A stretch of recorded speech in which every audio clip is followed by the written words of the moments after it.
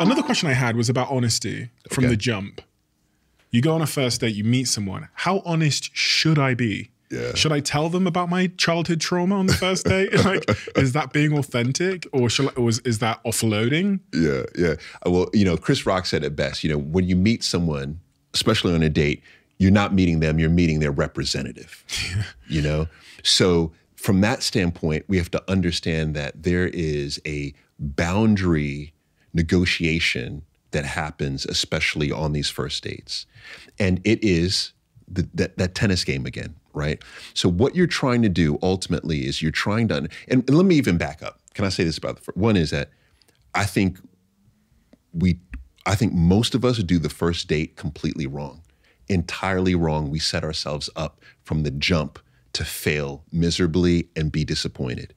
And the reason why is because the first date is too intricate. It's too big.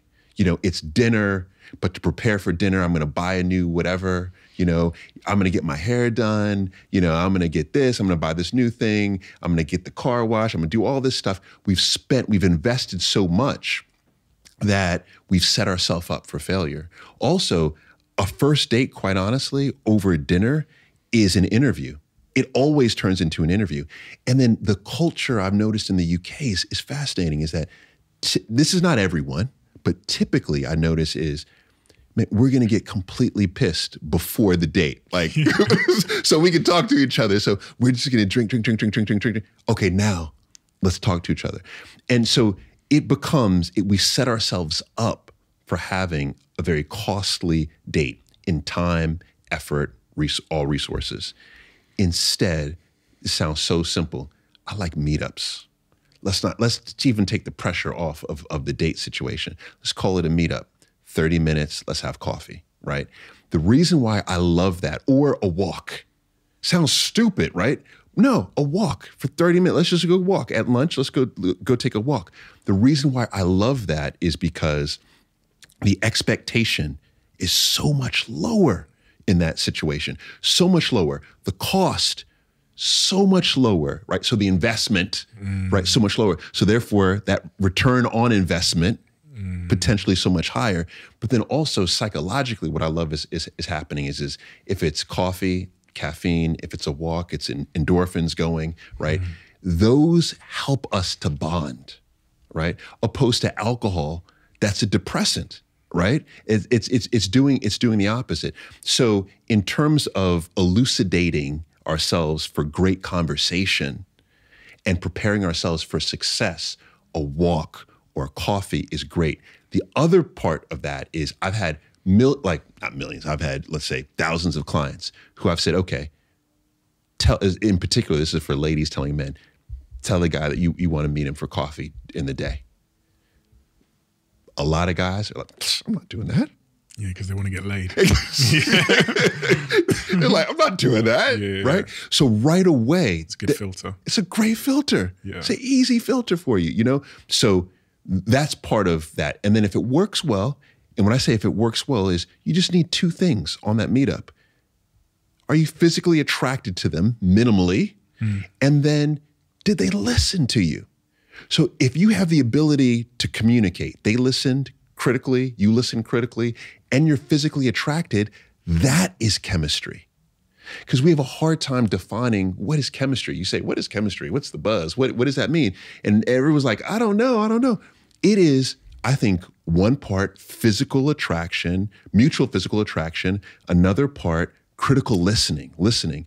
If you have that, you have enough to move forward and then see each other in another environment, It's so true, because I was just reflecting on how many of my friends, both men and women, will come back from a date that didn't work out and just resentfully talk about how much they've spent and how much it cost, like how long it cost them, and how much money it cost them, and the preparation and the facial and the hair and the nails, and they sit there resentfully, and it's all you're right. Bringing that level of expectation to a first encounter, Mo Gaudat sat here and said, we're happy when our expectations of how life is supposed to be are met, and we're unhappy when our expectations of how life is supposed to be go unmet. I'm coming in with one hell of an expectation that you're going to be my husband. Yes. I've put in all the work, all the investment, the time, 3 hours. And then if you fall anywhere below that for whatever reason, I'm probably looking for, oh God, it's not, you're almost setting yourself up to fail by doing such a huge initial upfront investment. Yes. And you know what, you were making, I think, a brilliant point there, is that when you've made that investment, what you end up doing is you're looking for reasons to weed them out. Yeah. Because you're like, oh man, I did all this. Yeah. And his trainers. Yeah. What trainers is this guy wearing? Oh my God. You see those trainers? Those are last year's trainers. Yeah. I bought new shoes for this year. And he's, Yeah. It's crazy. What are you struggling with in your relationship? Oh man. It is time. Really? Time. Quality time? It is, I would say time, but quality time, because I am, right now I'm predominantly doing television work, and I've been in TV now, for since Oprah, so 12, 13 years. So it's been a while. And one thing I've noticed about the television space is that there are moments when you're hot and there are moments when you're not. And when you're hot, that's the time to leverage. And so you're already working your ass off, but you better work it off even more. And so I'm in that zone right now. I mean, I'm blessed. I'm co-hosting 2 shows. I'm contributing to 3 shows, 1 in the States, 2 here in the UK. So it's one of these where I'm constantly every day I'm working. So that time with my wife, that time with my children, that's the time that I wish I can get some back. How are you negotiating that? How are you serving the ball over the net in terms of the tennis analogy to make sure things aren't, she still feels like a priority and your family still feel like a priority? Yeah, that's a great one. I mean, finding those moments and making sure that making sure that we're intentional about the moments that we do have. Right. So this morning, for example, before I came over here, we had breakfast together, went out, had breakfast together, sat, talked with the dog. Right. Those moments are immeasurable. You are always one decision away from taking your business to the next level. And a decision that's helped me to transform my business is moving over to NetSuite, who I'm excited to say are a sponsor of this podcast. If you don't know already, NetSuite is the #1 cloud financial system, bringing accounting, financial management, inventory, HR into one platform and one source of truth. It's reduced IT costs because it lives in the cloud, so you can access it from anywhere. And the cost of managing and running multiple systems because it's in one unified business management suite. My team and I don't have to worry about tasks being manual and clunky.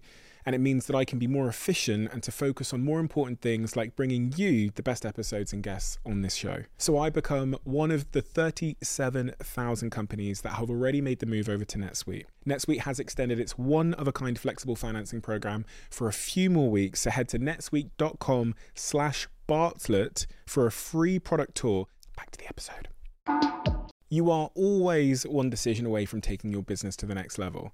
And a decision that's helped me to transform my business is moving over to NetSuite, who I'm excited to say are a sponsor of this podcast. If you don't know already, NetSuite is the #1 cloud financial system, bringing accounting, financial management, inventory, HR into one platform and one source of truth. It's reduced IT costs because it lives in the cloud, so you can access it from anywhere. And the cost of managing and running multiple systems because it's in one unified business management suite. My team and I don't have to worry about tasks being manual and clunky.